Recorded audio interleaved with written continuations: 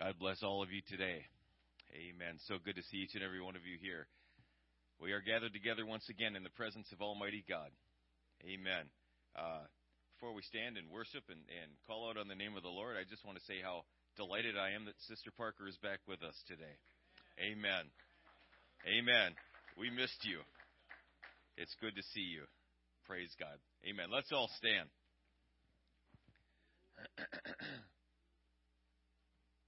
Praise the Lord. What an awesome opportunity we have today. Jesus makes all things new.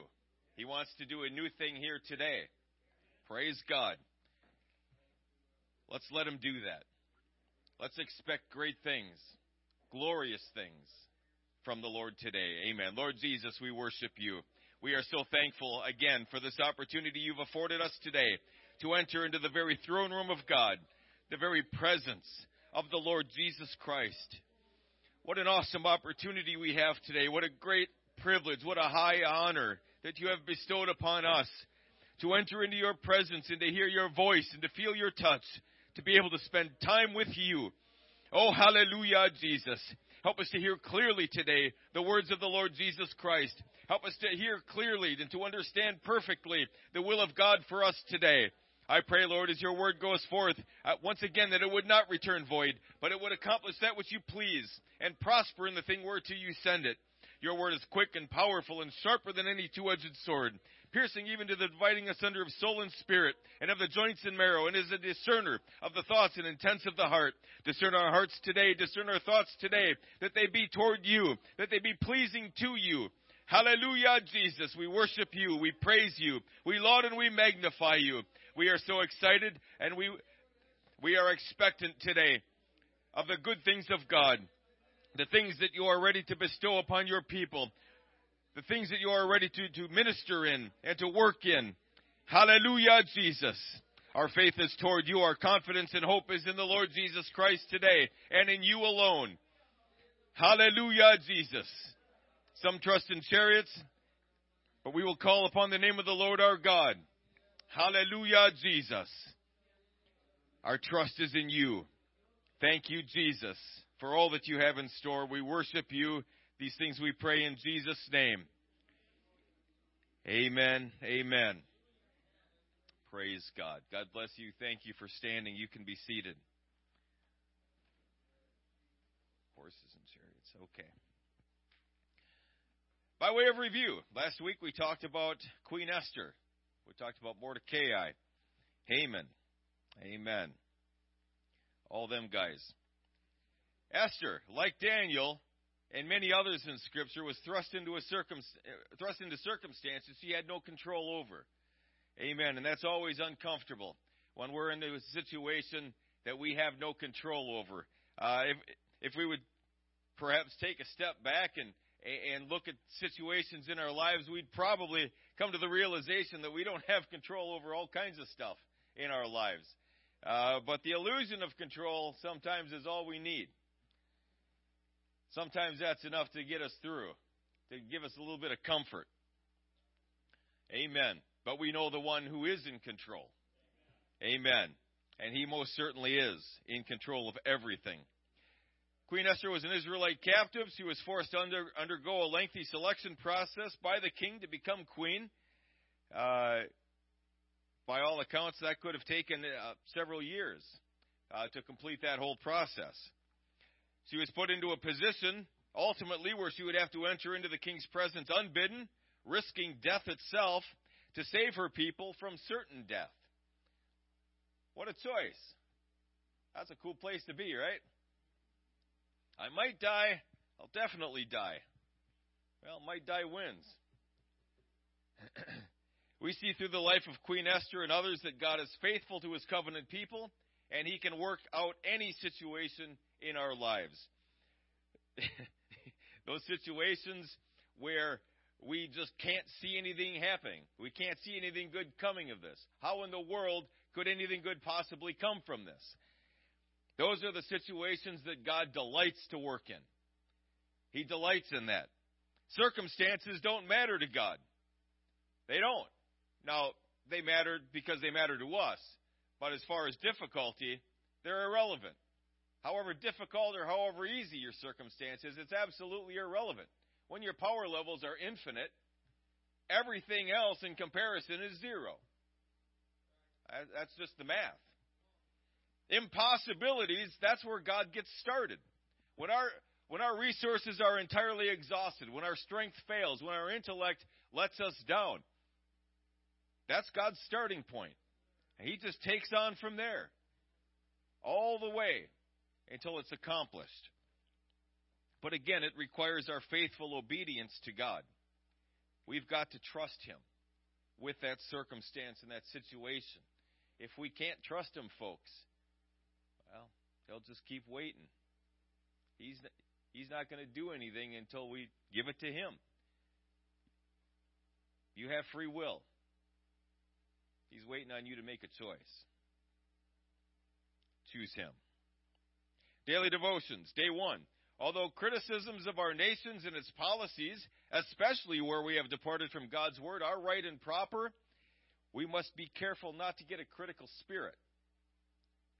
There's a difference between preaching against sin and unrighteousness and just being critical. We see in the life of John the Baptist, he preached against the sins of Herod. You ought not marry your brother's wife while he's alive. But see, John wasn't being political. He preached out of love and concern. If you continue in this, he said, you'll die in your sins. That was his concern. We have a president today that maybe some people in this room, we don't agree with 100% of his policies. Fair enough. This is the United States. We're free to do that. However, we are commanded to pray for our leaders. He needs prayer, folks. He needs our prayers. He is our president. We can go on about, unduly elected, voter fraud, all that stuff. Not the purpose of this message. He's the recognized president of the United States. He needs our prayers. And we can be critical of the sins of this nation. And I think we should be. We ought to preach against them. We need to stand against them. But we need to pray for this nation. And don't get a critical spirit. Day 2, Nazi intelligence officer Helmuth James Graf von Moltke. Maybe, when faced with the information that the Germans were destroying villages and executing people by the thousands in 1939, chose to take action against that rather than bury his head in the sand, even though he knew what the punishment would be. Ultimately, it was imprisonment and death. In our lives today, we know that our enemy is working nonstop to destroy all the lives he can. We know that. We have the information reports in front of us. We have the intelligence reports right here in the Word of God, all around us. What is our response to that? Do we bury our head in the sand and continue living our comfortable lives? We don't want to upset that. We don't want to put that at risk. Or do we choose to take action, join the resistance, fight for those who cannot fight for themselves? Another place where we need to make a choice. Day 3. The Mongol Empire was very receptive to Christian missionaries, primarily due to the influence of their Christian wives. Long before the missionaries ever spoke to a Mongol, God had positioned women there and gave them favor. And the devotion said this, I'll quote it directly. If you feel less qualified, less gifted, or less connected to share the gospel, remember, God positioned you in your neighborhood, community, and workplace. Do not hesitate. Do what God has called and equipped you to do. Amen.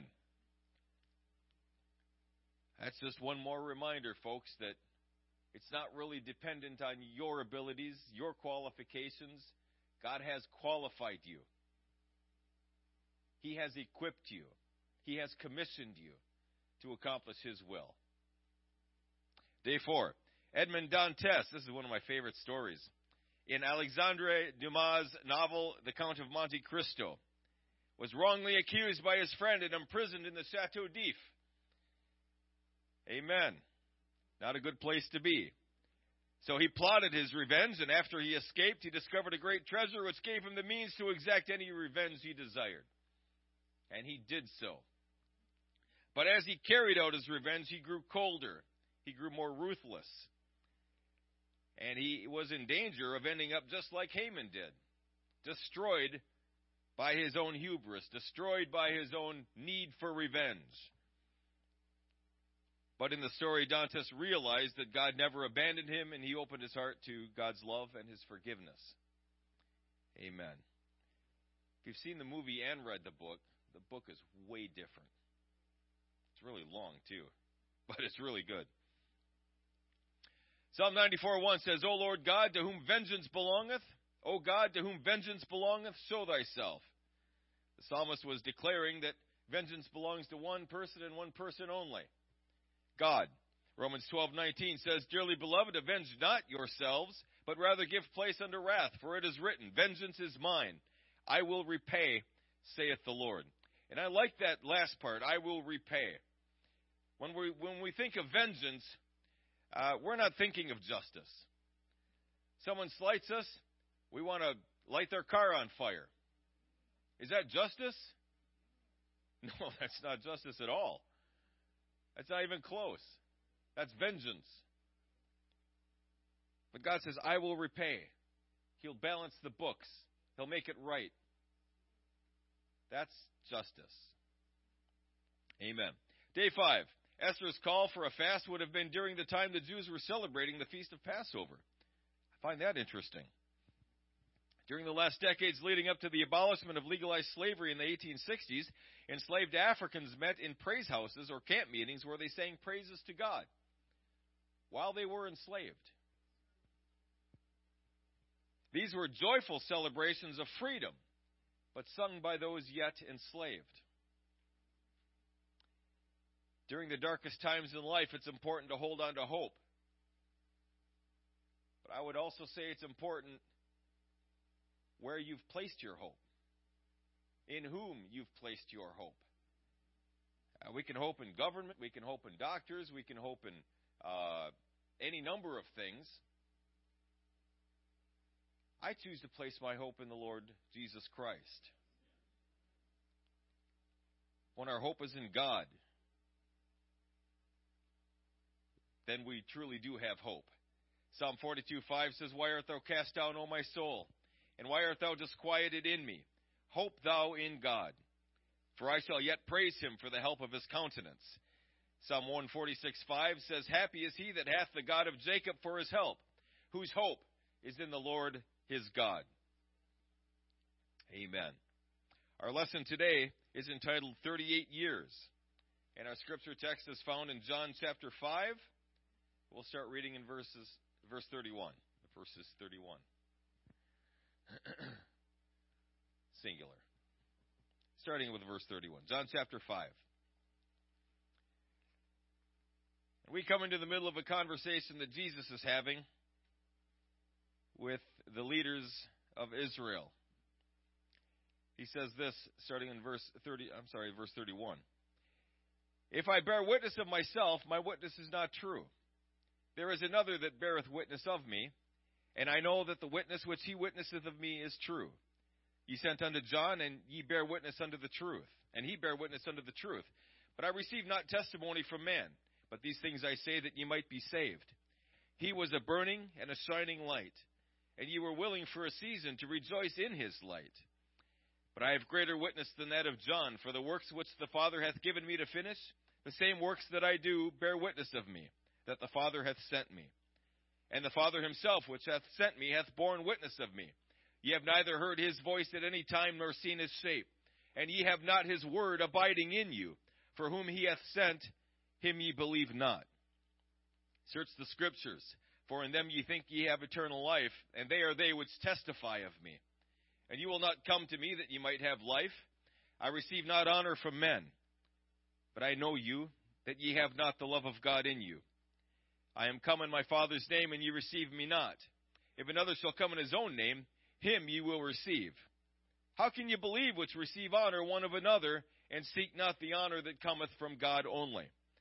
Do not think that I will accuse you to the Father. There is one that accuseth you, even Moses, in whom ye trust. For had ye believed Moses, you would have believed me, for he wrote of me. But if ye believe not his writings, how shall ye believe my words? Amen. It was a rather big year that year. Hopefuls gathered in New York City's Times Square to signal the dawning of a new year as December 31st gave way to January 1st. Perhaps this year would be the best year of their lives. It began as the year of promise.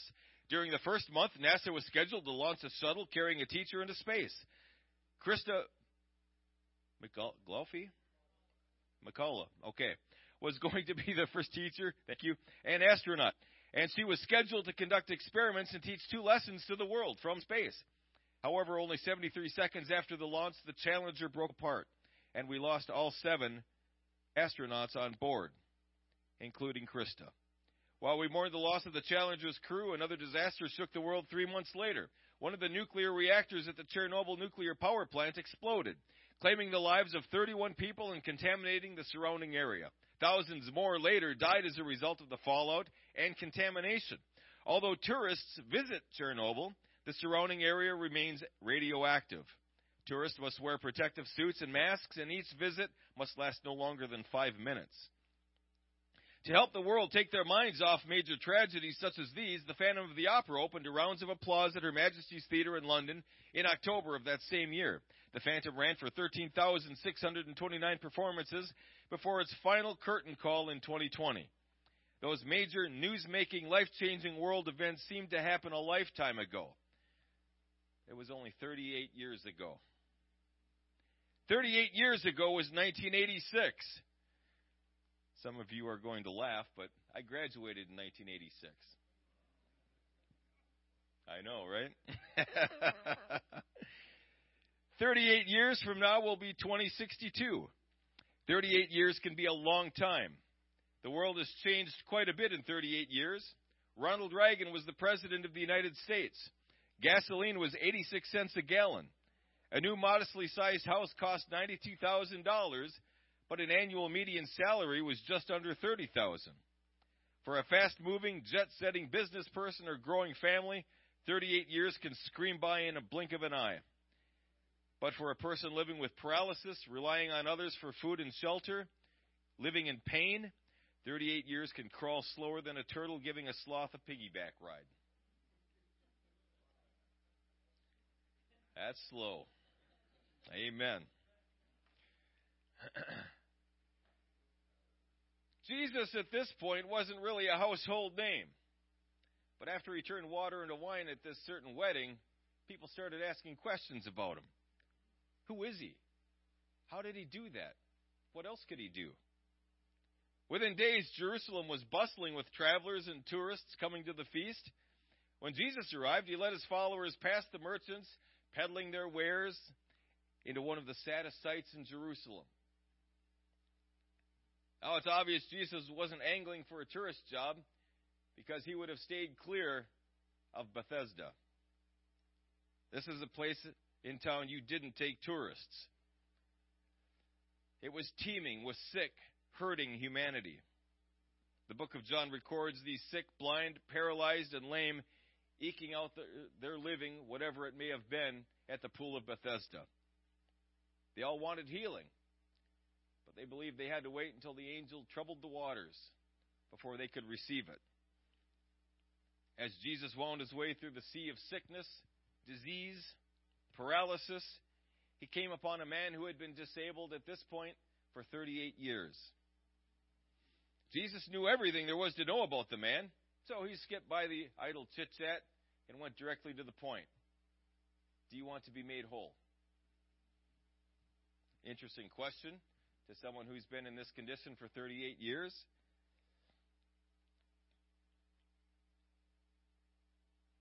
Wilt thou be made whole? If you ask an eagle, do you want to soar? Ask a cheetah, do you want to run? You ask a sick man, do you want to be made well? Yes. Yes, I do. You would think that would have been the response. A simple, yes, please. He didn't give Jesus an answer, though. He only gave him an excuse. John 5:7 says, the impotent man answered him, Sir, I have no man when the water is troubled to put me into the pool. But while I'm coming, another steppeth down before me. I'd have been well a long time ago, but no one will help me. 38 years ago, this man lost strength. Sometime after that, he lost hope. Jesus didn't even flinch. He commanded the man, Rise, take up thy bed, and walk. Immediately, a man who had not walked in almost 40 years stood, steadied himself, and walked. One simple command from Jesus erased a generation-long curse and gave the man a brand new beginning. He's that powerful, folks. Again, it doesn't matter what circumstance or situation we face. All it takes is one word from God. One word spoken into that situation by Jesus. That's all it takes. And it's done. We see this all through Scripture. All kinds of people have been through all kinds of circumstances. I always think, when it comes to this, I always think of Joseph. He was plunged into multiple circumstances. Not good ones. He had a promise. He had a promise of rulership. But he was a slave. He kept going from one slave position to another. He'd get a pretty good thing going, and that would fall apart. He'd go right back down to the bottom. What am I doing wrong here? But then, just like that, in one day, folks, probably in a few hours, he went from managing the prison to the number 2 guy in Egypt. So fast it probably made his head spin. And that's what happens. When it's time, folks, it's time. There's no need to wait anymore. He speaks the word and it happens. We rejoice at the miracle here, but there are many things, if we stop and look at it, that are left out of the account. Why did Jesus heal this man? Did this man even have faith at all to be healed? Were other sick people healed? Were they not healed? Why did Jesus choose this one person? There were plenty of people around to choose. In any case, I don't have answers for any of those. In any case, Jesus walked in among hurting humanity, healed this man, and the man walked. All miracles, we know, are for the glory of God. Ultimately, that's why miracles exist. That's why they're performed. To give God glory, to testify of Him, to move His kingdom forward. Amen. However, they do benefit us too, don't they? We do receive the healing. We do receive the financial blessing. We do receive the deliverance. And in this case, the miracle appears to be Jesus giving strength and hope to a man who had lost both. He'd lost both. Jesus truly cared for and loved this man, just like He cares for and loves each and every one of us. Now, folks, let's be real. This man had nothing to offer God. He had nothing to offer Jesus. Nothing. He was impotent. He begged. And that's exactly where Jesus finds each and every person that He saves. That's where He found you. That's certainly where He found me. Whatever our station in life was, spiritually, that was me. I was dead. I was begging. I was blind. I was deaf, dumb. But Jesus loved me, and He cared for me, and He ministered to every one of my needs, just like He did for you, just like He'll do for each and every person that comes to Him. Amen. Jesus isn't looking for what we can give Him. And absolutely, Jesus is good that way. But we still think that from time to time. We still get that in our heads somehow. I don't know what God could do with me. I don't know what I can do for Him.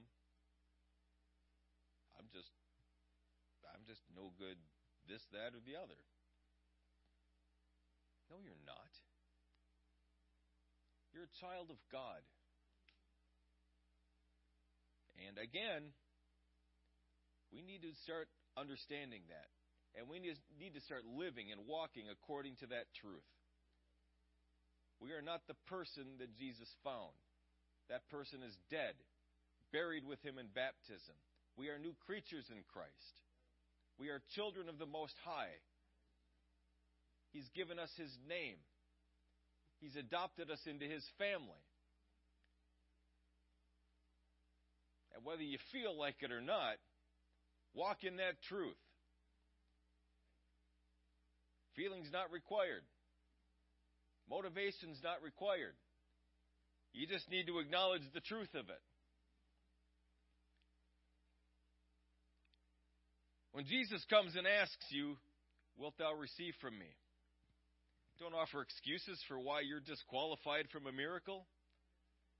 Don't lose hope or faith in what God desires to do in you and through you. Do know that Jesus loves you, cares for you, and desires to meet your every need wherever you might be now. Amen. He knows that you're a human being. He knows that you're weak in some areas. He wants to make those areas strong. He wants you to be the person that he created you to be. I'm thankful for that. I'm glad that I am where I am today. From where he brought me, this is amazing. But I don't want to stay here. There's a goal that I see. There's Christ-likeness. I see Jesus. That's who I want to be like. I'm not there yet. But if I keep making right choices and right decisions, if I keep submitting myself to him and become obedient to him, serve him with my life, discipline myself to do those things that please him, I can keep moving forward in that.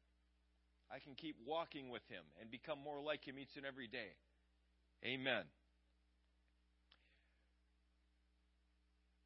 The people were happy. Jesus was happy. The man that got healed was happy. The disciples were happy. Everybody was happy at this miracle. Except for the leaders. Those who spoke for God.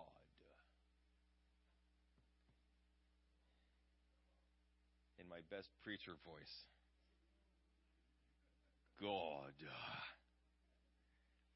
The religious upper crust wanted to kill Jesus because he had worked this miracle on the Sabbath day. Even though a miracle had been done by Jesus, it was a miracle, an obvious miracle. It wasn't enough to tip the scales from kill him to worship him. Let's look at the account. John 5:10 says this, "The Jews therefore said unto him that was cured, It's the Sabbath day. It's not lawful for thee to carry thy bed."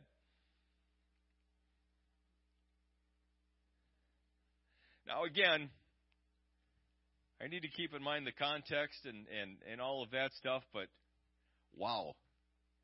I mean, that's splitting hairs, dude. Now this man that was carrying his bed now, poor guy, doing what he was told to do, he didn't have the training in the law that the leaders did. But he did know one thing. He didn't know the intricacies of the Mosaic law, but he knew what Jesus had done for him. He didn't even know who this guy was, but he knows what was done. And I love this. There's another account where Jesus heals a blind man, and they go and question him. And he's like, "I don't know any of that. Here's what I do know. I was blind. Now I see." And folks, when we come to the Lord, I know when I came to the Lord, I had no knowledge of what was in Scripture. I knew John 3:16. I knew Psalm 23. I could quote about half of it. I claimed to know some stuff in Revelation, but not even close to true. That was it. That was it. I was just told about Acts 2:38. So I knew that. When my friends, I was inviting people to church. This is what happened. It's amazing. You got to come. They'd ask questions. And what was my response? I don't have a clue. But I know people that do. You got to come talk to these guys. They have the answers you're looking for. I don't know any of that. But here's what I do know. I went into this church and I felt the presence of God. It was so powerful. It was like a cloak around me. I never felt anything like that before. God forgave me of my sins. I bawled like a baby. Big, tough airborne sergeant. Bawling like a baby. Yeah, right? Crushed me completely out. It was amazing. That's all I knew. That's it. But it was enough. It was enough. When people come to the Lord, they don't know a whole lot. We don't expect that they'll know a whole lot. That's our job, to impart knowledge to them, to help them along with that path. But, to teach them. But what they do know, they know what Jesus did for them. And they need to be encouraged to share that. Share their testimony. Share everything God did for them. I don't know about all that stuff, but here's what I do know. I was blind, now I see. I was sick, now I'm well. I was addicted to drugs and alcohol, and I'm delivered. Whatever it might be. But that's what Jesus did, and He can do the same for you. Praise God. I love this. It's so powerful. Well, they continued to drill him on who and why and how dare he. But the man didn't know anything. He's useless. Further interrogation would do no good. Let him go. Later, Jesus found him in the temple and told him to go and sin no more, lest a worse thing come upon you. He took care of his physical needs. Now he's going to address spiritual things. That's always the order. The man reported back to the leaders that it was Jesus. I know who it was now. Jesus is the one that healed me. So the Jewish leaders turned their sights on Jesus, wondering what he had to say for himself. I can imagine that they must have been pleased with themselves. When they confront Jesus, here's what can happen. He can deny it. Then we got him in a lie, because there's witnesses here. Maybe he'll beg for mercy. And if that's the case, these people will see who's really in charge around here. Jesus responded, again, Jesus always chooses door number 3, it seems. Jesus answered that my Father worketh hitherto, and I work. And they knew exactly who Jesus was referring to. He wasn't referring to Joseph. And they knew it. Jesus here was making himself equal to God. Their response was found in verse 18. Therefore the Jews sought the more to kill him, because he not only had broken the Sabbath, but said also that God was his Father, making himself equal with God. Question. How do you make a murderous, bloodthirsty crowd even more murderous and bloodthirsty? Well, there's probably a few ways, but Jesus definitely caught on to one here. If Jesus was skating on thin ice before, he just dropped a thermite grenade all over the ice.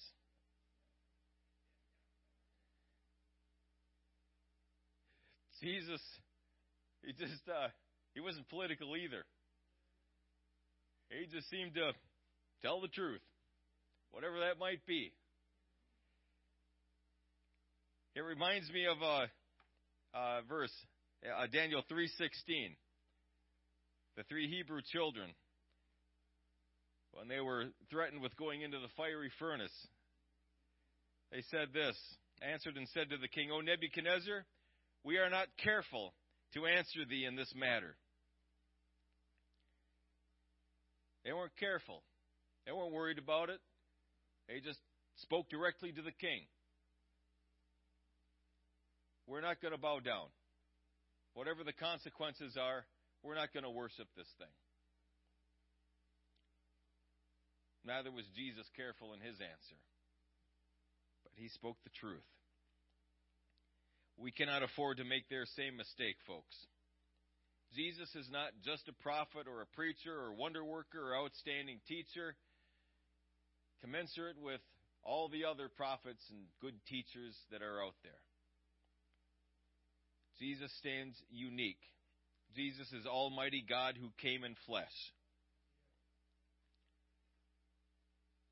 This miracle is recorded along with all the other miracles for one reason. We read in John chapter 20, verse 31, "But these are written that ye might believe that Jesus is the Christ, the Son of God, and that believing ye might have life through his name." Amen. He is God manifest in flesh. Jesus doesn't stop there, though. He continues to testify for 29 more verses as his accusers grew angrier. Since the Jewish leaders called this ad hoc trial together, Jesus starts calling witnesses to attest to the fact that he is who he says he is. His first witness was John the Baptist. John 5:33 says, "He sent unto John, and he bare witness unto the truth." What witness was that? Glad you asked. Let's look at John chapter 1, verses 29 through 36. The Bible states this, "The next day John seeth Jesus coming unto him, and saith, Behold the Lamb of God, which taketh away the sin of the world. This is he of whom I said, After me cometh a man which is preferred before me, for he was before me. And I knew him not, but that he should be made manifest to Israel. Therefore am I come baptizing with water. John bare record, saying, I saw the Spirit descending from heaven like a dove, and it abode upon him.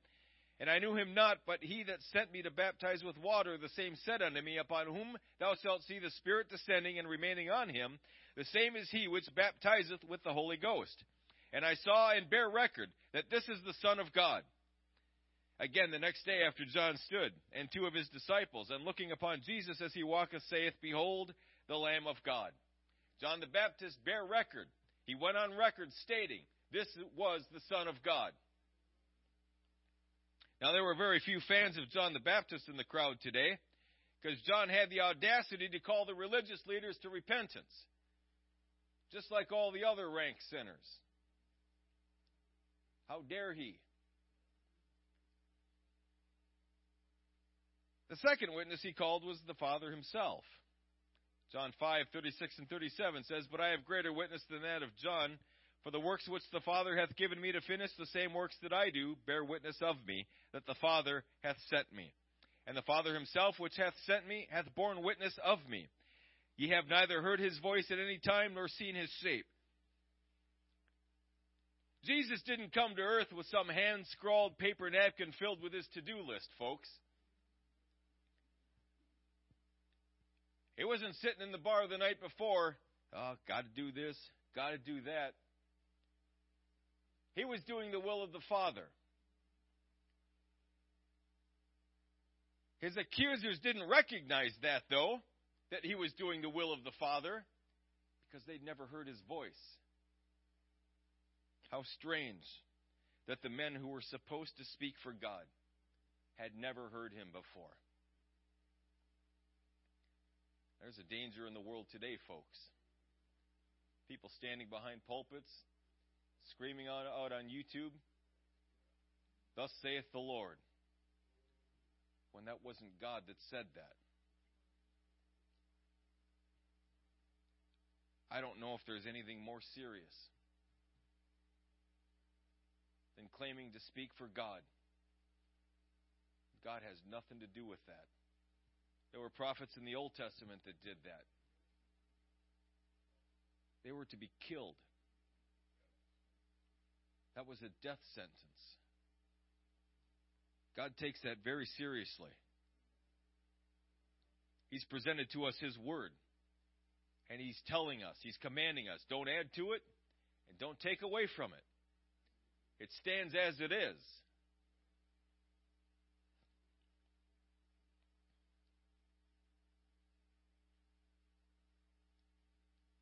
When you claim to have heard from the Lord and you speak in His name, folks, you better be spot on with that. It's all right to say, I believe that this is what this is saying. I think I'm on track here. That's one thing. But when you say, thus saith the Lord, you better be right. You better be sure. His third witness was Moses. I guess what I'm trying to say is you need to be hearing from God. You need to hear His voice. When you hear His voice, folks, it's easy to speak the words of God. It's clear. God's not nebulous. He's not cryptic. When He speaks plainly. Amen. His third witness was Moses. John 5:45-47 states this, do not think that I will accuse you to the Father. There is one that accuseth you, even Moses, in whom ye trust. For had ye believed Moses, ye would have believed me, for he wrote of me. But if ye believe not his writings, how shall ye believe my words? This was the coup de grace in their minds. Moses. He's invoking Moses, the lawgiver. We're defending the Mosaic law here. That's what we do. We uphold the law of Moses. They believed. But were they? Jesus states in another part of Scripture that you've left off the weightier matters of the law. Justice, mercy, faith.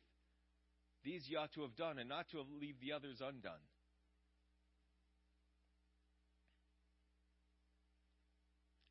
Moses speaks about Jesus. Genesis 3:15, I will put enmity between thee and the woman, and between thy seed and her seed. It shall bruise thy head, thou shalt bruise his heel.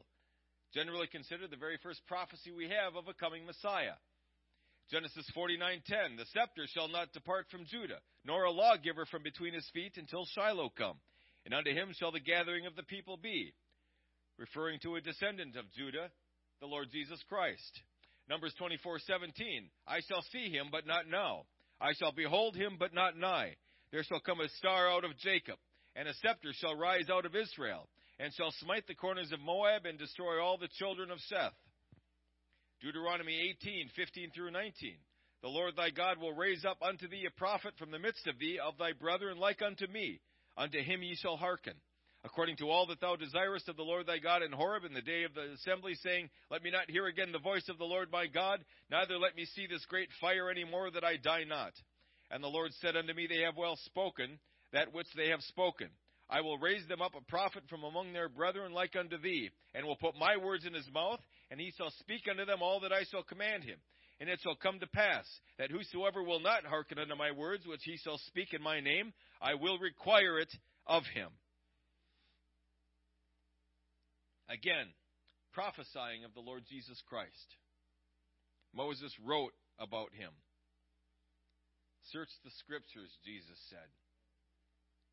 They are they which testify of me. But they couldn't see it. They couldn't see it. They already knew truth. They already had that locked down. This can't be right. And that's the danger. That is the great danger when we approach truth that way. When we approach the Scriptures with the idea that I already understand. I already have truth locked down. Because when I come like that, I twist and I torture and I make the Word of God conform to my truth. People do it all the time. We can't do that. The Word of God speaks for itself. It stands on its own. When I approach the Word of truth, I need to come softly and humbly. Lord, teach me truth. Lord, what are you trying to say here?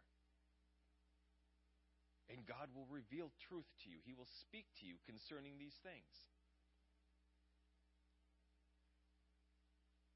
I don't need to see it. I already know what it says.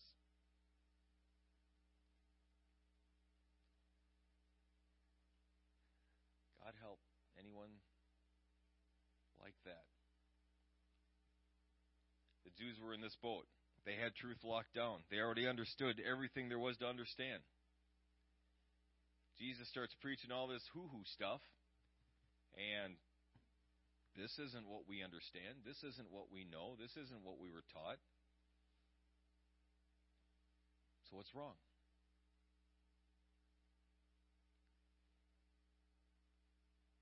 It's wrong if it contradicts Scripture. But if it messes with Scripture, folks, something else is wrong. Maybe I'm wrong. Is that at least a remote possibility? I think it is. Maybe a little more than a remote possibility. The witnesses Jesus brought to bear were both legally and scripturally compelling, but the leaders refused to bow. They knew they were right, but they couldn't have been more wrong. They thought they were rich and increased with goods, but they couldn't see that they were poor and miserable and blind and wretched and naked. We can't make their mistake, folks. We must accept the testimony of these witnesses and the testimony of Scripture that Jesus is God manifest in the flesh. That Jesus is the Messiah. That Jesus was coming. Jesus has come. And Jesus will come again. Praise God. And this applies to more than just doctrinal truths. This applies to everything that we see in Scripture. If we see something in Scripture that contradicts something that we think we know, that bears investigation, folks. That bears confirmation.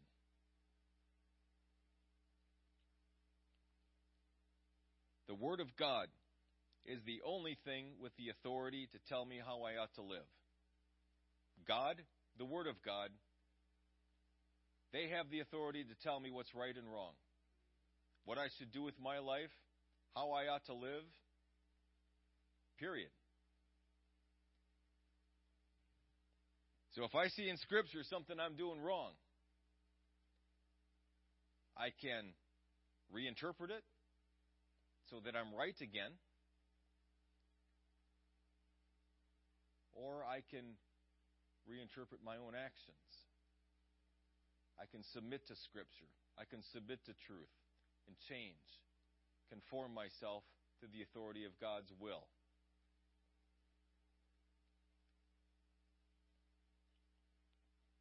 There is a dearth of knowledge of truth in this world today. And even in people that ought to know better. I am still amazed at the statistics of people coming out of seminaries today. What they believe about the Word of God. Over half of them today don't believe in objective truth. People graduating seminaries, they're going to be pastoring churches. They're going to be missionaries. Whatever they feel called to do, I guess. But they're going to be teaching people there's no absolute truth. It's all relative. There's some good stuff in here, but there's good stuff in other books too. What's the point, folks? At that point, what are we doing here?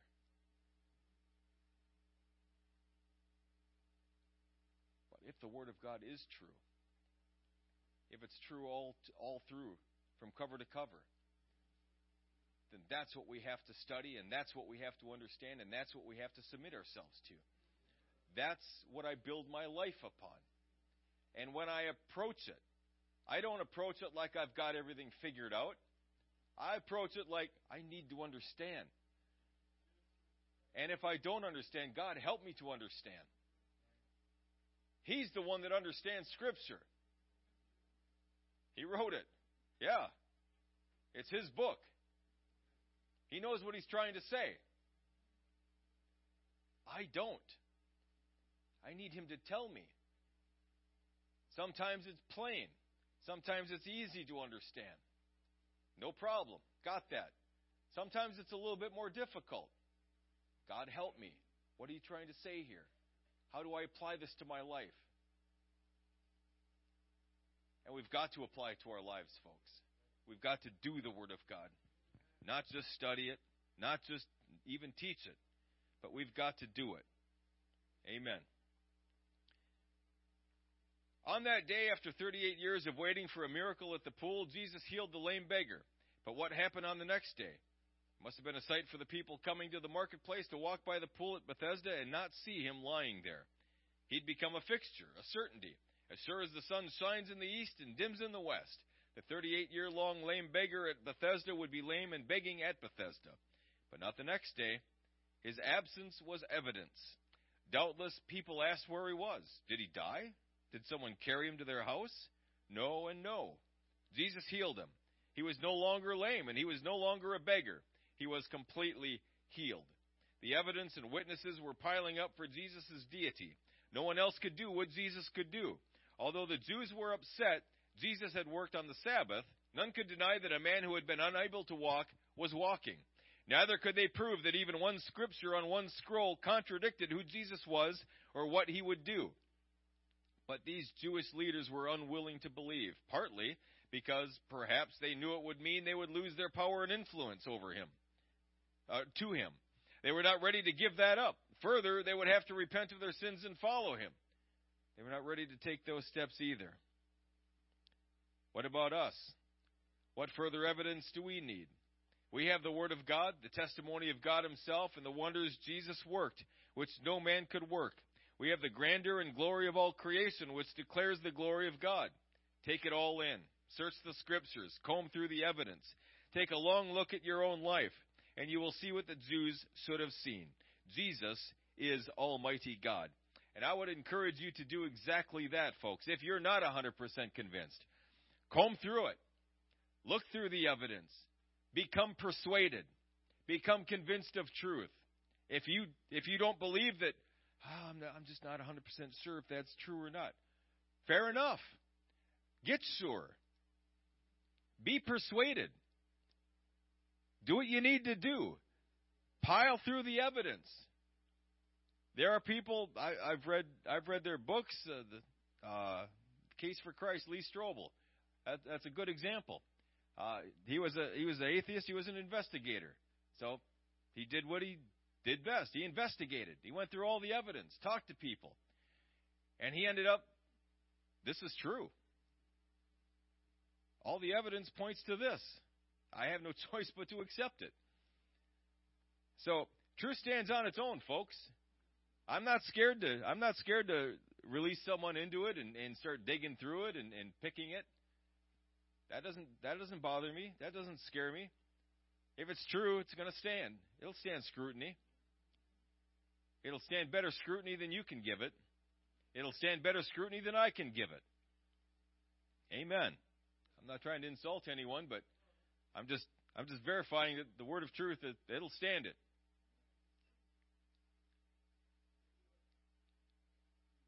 So be persuaded of truth. Today we're speaking about the deity of Jesus, that there is one God.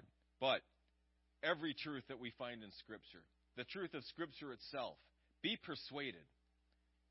If you're not, be honest with yourself. Because I promise you, at some point, if you're not persuaded, you're going to get hit with that. I promise you that. And then you're going to be scrambling. Be persuaded. If there's any areas that you have any doubts in, look it up, research it, pray about it, get counsel from people you trust. Be persuaded. This is the very Word of God.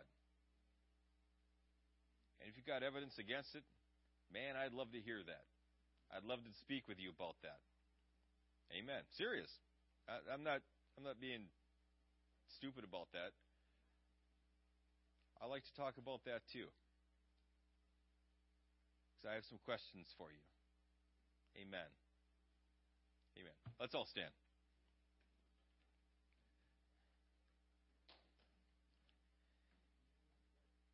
Jesus, I'm thankful that you came down, that you manifested yourself as flesh and walked among us. I am so thankful, Lord Jesus, because you did this for the sole purpose of dying for our sins, to become the perfect lamb, the perfect sacrifice for my sins. I'm so thankful that you taught us truth. You exampled to us truth. You lived to us truth. You loved us and ministered to us and continue to do so today through your body. I pray for the remainder of our service that you would minister each and every need, that you would bless your people, that your name would be glorified. These things we pray in Jesus' name.